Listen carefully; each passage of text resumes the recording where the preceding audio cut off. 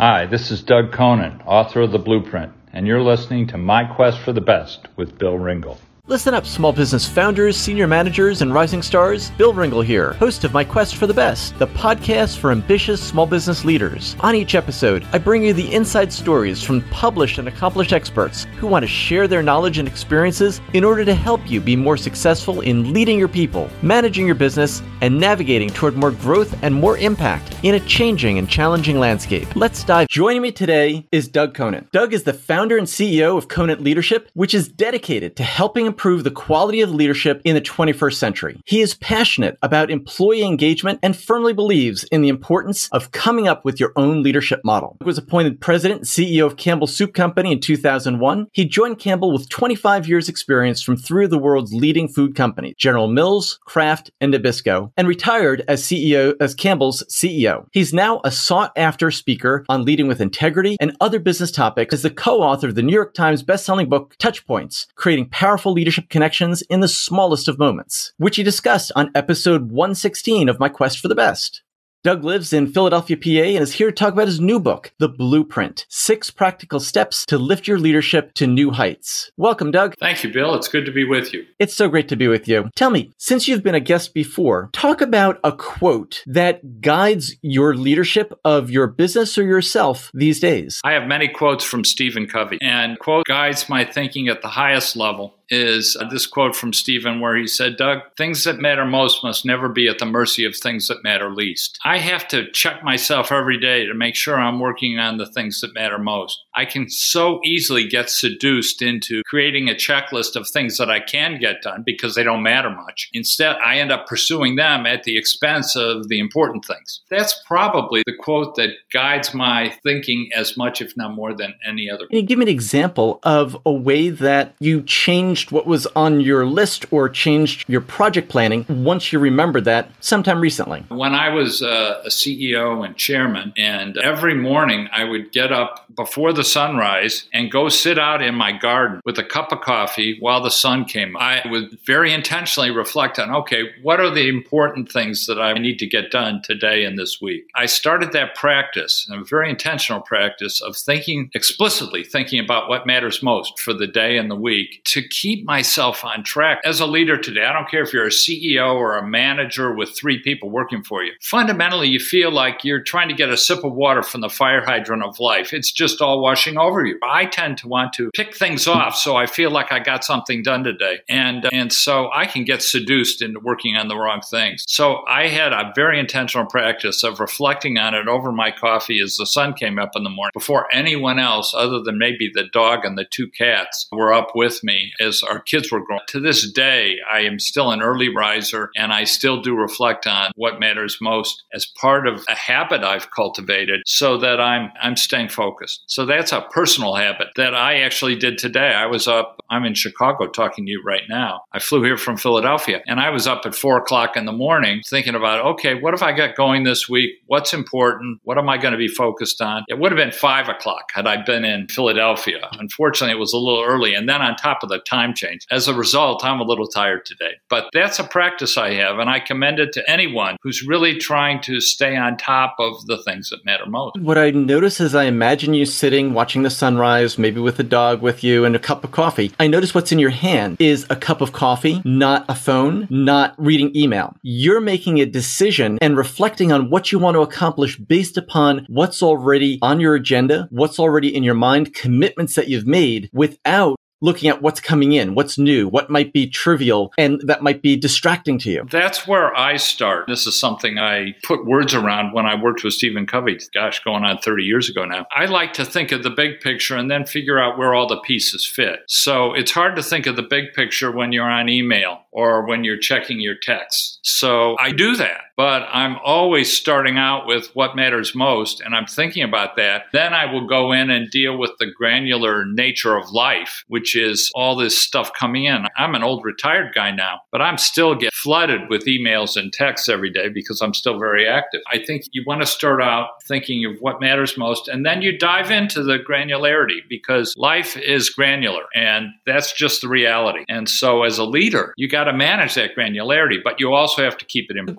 What was your motivation, if not aspiration, in writing the blueprint? We did our discussion around touch points quite a while ago now. With the first book, I observed with my co-author, Meta Norgard, that the world was speeding up. This was a decade ago. The world was speeding up, and that if you really wanted to be highly effective as a leader, you had to be very fluent in the smallest of moments, because brief interactions, you didn't have 2 hours to sit and talk with someone of life, liberty, and the pursuit of happiness. You had to get the job done. Life fundamentally has been, and increasingly so today, was made up of 200 to 400 interactions in it. What we discovered as we got into it was you had to be incredibly fluent with those short, brief interactions if you wanted to have impact on your organization. It was how you managed small moments, not the big ones, and how consistently you managed them. So that was our first book. It made the New York Times bestseller list. It continues to sell today. It's a powerful story. However, in order to be fluent in those moments, you actually need to have your act together, and you have to know what you stand for and how you want to walk in the world. What we found was, as we were working with people, is they were trying to deal with quick fix solutions and being very fluent in moments, but they weren't really well anchored in how they wanted to show up as leaders. I think today leaders have to have the courage of their convictions. And quite frankly, most leaders haven't thought about their convictions. So it's hard to be courageous. And so the blueprint is dedicated to leaders who really want to get well anchored in how they want to show up so that they can be highly fluent in those small moments. So this is all about getting your arms around, how can I be the best version of myself that I want to be when I'm leading others? And I don't think there's any one way to do it. Of all the leaders I've studied, and there have been hundreds and hundreds of them, no two are the same. And so what I've observed is they all tap into sort of their life story and draw lessons from it. That influences how they want to show up with others as leaders. And I was on a podcast with Brene Brown this spring. She has this great quote, which is basically, and I'll top line it. She says, you can either walk inside your story and own it, or you can walk outside of your story and hustle for your worthiness every day. Most leaders I see are trying to live the story that their boss wants to write for them, or their parents wanted to write for them, or their grandparents, or their coach, or their professor. They're all trying to meet the needs of others. They haven't really examined what's their story and how do they want to walk in the world. That's a daunting thing. So we came up with the idea for the blueprint to literally create a process where within a couple weeks, you can get anchored in how you want to show up, and then you can start to bring it to life in a very practical way, because I'm a very practical guy.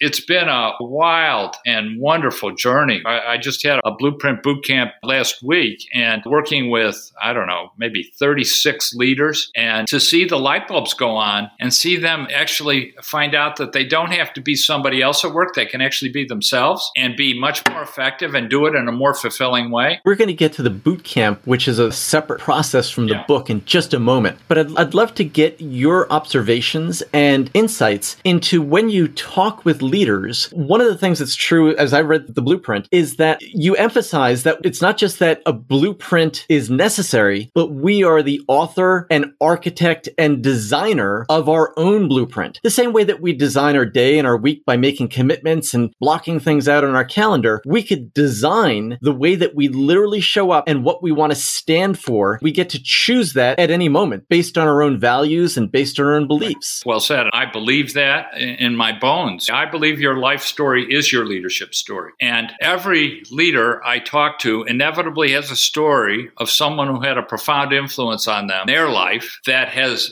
they carry with them to this very day. It could be a grandmother or a grandfather. Very rarely is it a boss, interestingly. It could be a coach or a teacher, minister, rabbi, whoever it is. So this notion of you have to be the author of your own story. Nobody can write this story for you. I've studied all the great leaders over my whole life. When I majored in political science at Northwestern University, I studied political leaders and then U.S. leaders and then world leaders. Then I went into business and got my MBA and I studied business leaders. I've been studying leaders for over 40 years now in earnest. They're all unique. And their leadership story has been powerfully influenced by their life story. Can you recall talking with another leader that you've had many conversations with different leaders of companies and other areas, and all of a sudden you realized how much of leadership is our own personal story because it just occurred again for the umpteenth time. And suddenly you had an insight. My gosh, it's not about what we learned in business school. It's what we learned on the ball field, in life, growing up, making sure that everyone had an equal share when you prepared a meal.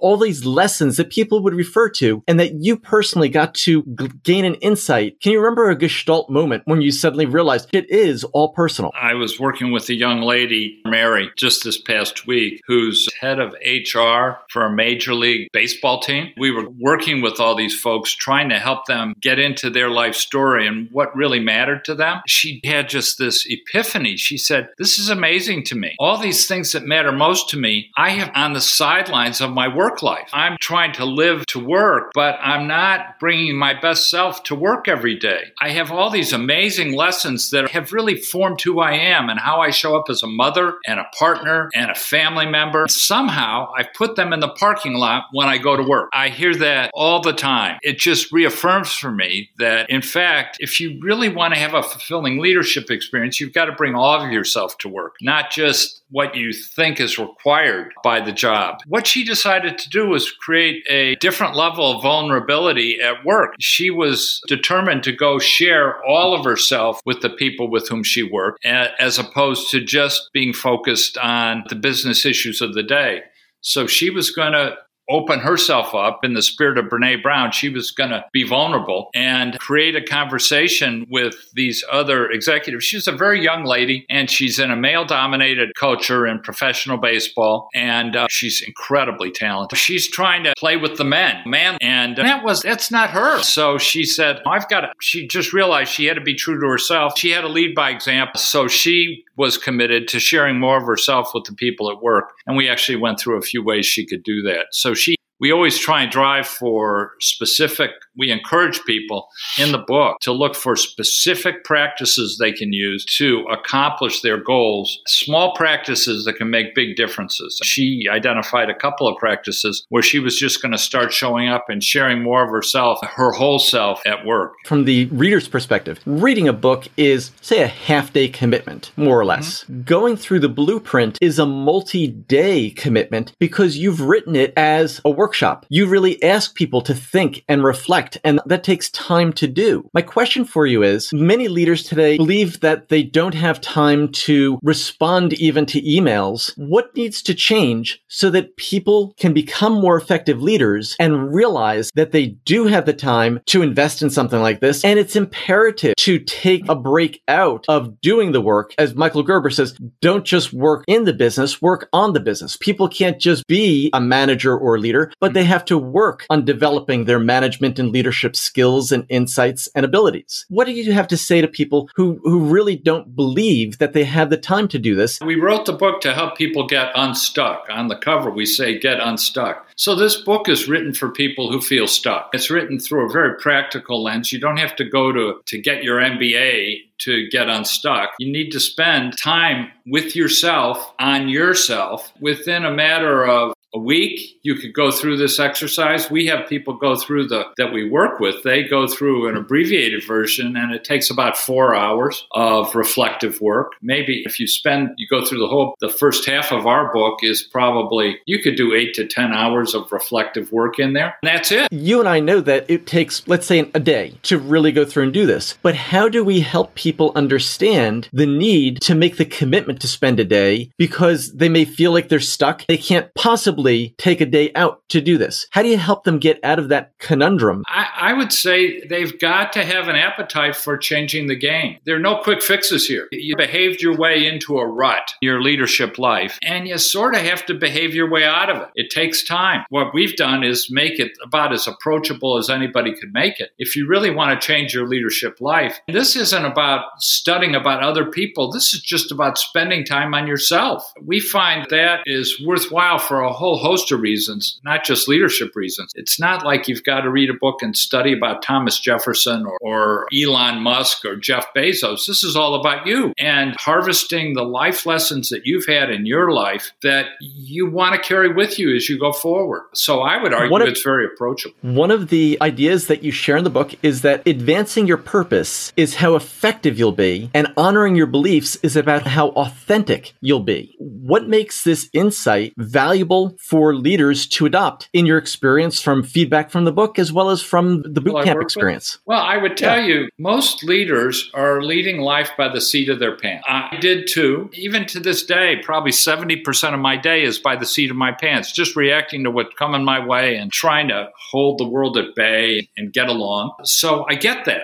But if any leader you talk to, they have a plan for everything. They have a plan for how they deliver the quarter. You have a plan for how you're going to run your podcast. They all have plans. If I talk to them about what's your plan for your leadership, they have no idea. And I would argue that's probably the single most important thing they should be working on. They look at me with a blank stare. Where do you start with a plan? What are we trying to accomplish? What's my purpose? So I think you have to think about, why do I want to lead? And how do I want to show up?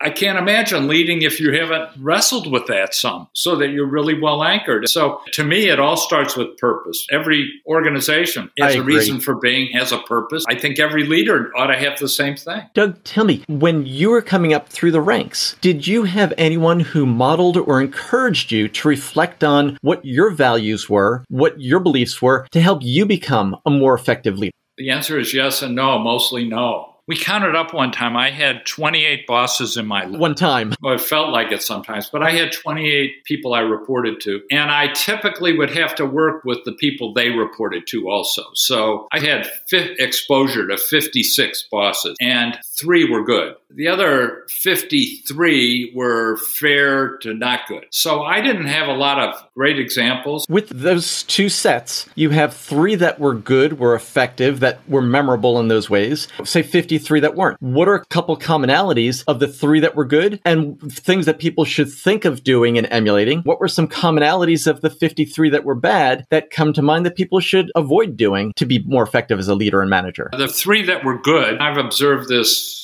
everywhere, but 3 that were good, I would say, had a couple of characteristics. One was they realized leadership was all about the people. Leaders need followers, and effective leaders understand that in order for the people that are following them to care about their agenda, that leader needs to demonstrate that they care about the agenda of their followers. So that they had to care. They had to evidence it. The second thing I would say would be they were really tough-minded on standards of performance, and they were also tender-hearted with people. Not one or the other, but both. They were able to hold both of those ideas at the same time. They had very high standards for performance, but I knew they had my back and they wanted to see me reach those standards. And if I didn't, they were there. They would assume that I'd given my best effort and they were there to help. That is what I think is probably the most important thing for a leader today. If you want to lead, you have to have high standards for performance or you won't be leading very long. I don't care if you're in a small company, a big company, you got to perform, you got to deliver. But at the same time, if your delivery of performance is dependent on others, they damn well better know that you care about them. If you want them to stick with you in an enduring, you can just have a revolving door and bring in new people all the time, but it's not an effective way to run a railroad. The organizations I see performing, the small organizations and mid-sized ones that I see performing, are ones that have created powerful cultures that have high standards and where the people feel they're part of a special community making a special contribution. Can you share an example of a company you've worked with that emulates this and describe them for me? Stanley at the Dental Supply Company. He's been there for 40 years. He is the CEO, but he's been the CEO for over 30 years. And because the founder suddenly passed away and he sort of had to take over, and he was not prepared to take over. He was asked to by the family, and he did. So he's been the CEO there for over 30 years. How large? It's a multi-billion-dollar company now, but it's grown through acquisition. And when it started, it was very small. Now he's got a global company that's a multi-billion-dollar company. But when he started, I believe it was certainly less than $100 million company. He has built it through organic growth and acquisition. But the key to him, they call themselves a team. They become a big team, but it was always team and the name of the company. As they get bigger and bigger, they just value this team spirit and this commitment to community and this commitment to each other, which just transcends the ordinary. And the CEO he walks the talk. He models the behavior. He does what I would call, he does a Gandhi. He wants to be the change that he wants to see in the world. He's incredibly humble and self-effacing and determined to see his team thrive and endure well beyond his time with the organization. He's modeling that kind of tough-minded on standards, we've got to perform, and this incredible commitment to the community that they're creating at work. Something that he does to show his caring that probably isn't common practice in many businesses. I run a program up in Boston at the Center for Higher Ambition Leadership, and he became one of the founding companies and sends his folks there, and he shows up there all the time. And we've developed many of his leaders, and he is right there with us, supporting the learning of his people. He's very supportive of learning and development of his team at all levels. So they know that he's in it to get performance, but he wants them to feel valued. He wants to give them an opportunity to learn and grow. He also is very committed to a very lofty ambition for the company. I wish I could remember the mission, but it transcends the ordinary. So the people there just feel they're in a special place that values them. He's going to ride this pandemic out just fine. You hear about the Great Resignation. It's not going to happen in that company. One of the things that I think about with companies that have such a clearly articulated mission is that it makes it easier to align with what they stand for. You could identify with how you'll grow in order to help the company succeed with its goals. And it just makes it easier when it's so much front and center rather than on a poster back in the break yard. I couldn't agree with you more. The reality is that as there's Warren Bennis back in 1987 created this phrase, it's saying it's a VUCA world, VUCA, volatile, uncertain, complex, ambiguous. That was in 1987. Today, we would say it's a VUCA world on steroids. So you have plans, but plans are going to have to change every day. If you have a higher calling or a sense of purpose or mission that transcends the ordinary, that's unchanging. So that's where you get the rudder in the water as an organization, because it's not around plans and tactics, because it's too volatile an environment.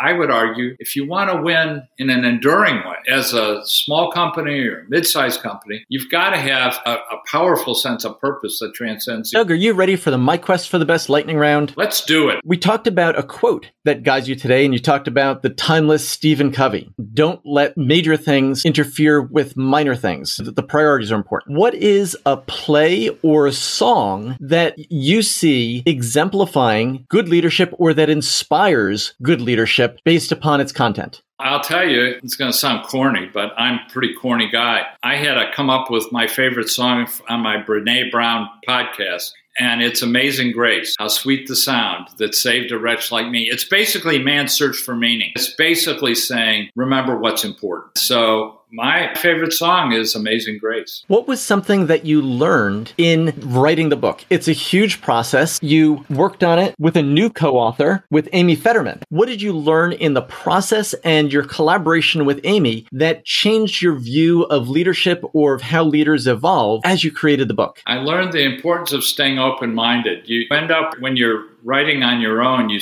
tend to get locked into a point of view. And Amy and I are very different people. I'm an old man, just turned 70. Amy's a 30-something gifted writer. She would challenge the thinking. And as a result, I think the quality of the output was much better because of the toing and froing we did in the collaboration process. I'm a big believer in collaboration, and collaborating with Amy was a real gift, as was collaborating with Mette Norgard when I wrote the first. I think in both cases, the books were... You don't have the personality, but I'm sure you could relate to leaders who have the personality that would simply say, no, that's how I want it to be, and just simply put their foot down and be closed-minded to changes and suggestions that others make, especially a collaborator in a book. What is it that allows you to stay open to people challenging your ideas and looking for what's going to yield the best idea or expression or method or tool so that it benefits the user? What is it that allows you to be open to that? I think it's not about me. It's about having my whole approach to what I do is whatever I'm working on, I want the best imaginable outcome. My whole life, I've learned that I'm better off with input than without it. That having been said, when I have to make a decision, I'll make a decision based on the information I have, and I'll stand by it. But in my opinion, humility should rule the day. And then a fierce resolve to do what's best for the enterprise. By the way, when Jim Collins wrote Good to Great and developed his level 5 leadership model around the companies that were truly great over an extended period of time, 20 years. The 2 distinctive characteristics he identified were humility and fierce resolve. I'm not putting myself in that category, but I find that combination very attractive. What would you say is the best advice you ever received? What would you say is the worst advice you ever received? When I got fired from my job 1,000 years ago, I was 32 years old. Fortunately, I've only been fired once. You never want to go through that more than once. Terrible situation. I was fired, and they sent me to an outplacement counselor. I called him. His name was Neil McKenna. He said, "Hello, this is Neil McKenna. How can I help?" This is before caller ID or cell phones. I'm old. And every time I would talk to him, nearly 20 years, he became a mentor of mine. He would answer the phone, not knowing who was on the other end of the phone, and say, "How can I help?" He was just there to be helpful. I found that mindset so incredibly appealing that I've adopted it. And so this notion of having a servant leadership mindset of how can I help is where I start. Then if I need to assert a point of view, I will, but I'm there to help. As a result, people tend to want to talk to me as opposed to me telling them what to do. They're looking for help, and I'd like to be available. So carrying a how can I help mindset is probably the lesson that had the most profound influence on me. What would you say is the worst advice you ever received, even if it was well-meaning? When I worked for KKR and RJR Nabisco, we were the world's largest LBO. It was an incredibly difficult situation in the 90s. Our mission was earnings, and it was like we were missing the point. We were trying to get the golden egg, but we were killing the goose. All the people that were trying to produce those golden eggs. I learned from the way we approached it there that there has to be a better way, and that you have to focus on winning in the workplace first if you want to win in the marketplace in an enduring way. We were just trying to win in the marketplace, but at the expense of the workplace. And that's a flawed idea. I learned it over 10 years working within KKR. What would you say is the most important habit, routine, or belief that you've stopped in the last year that's brought you the most pleasure or personal satisfaction?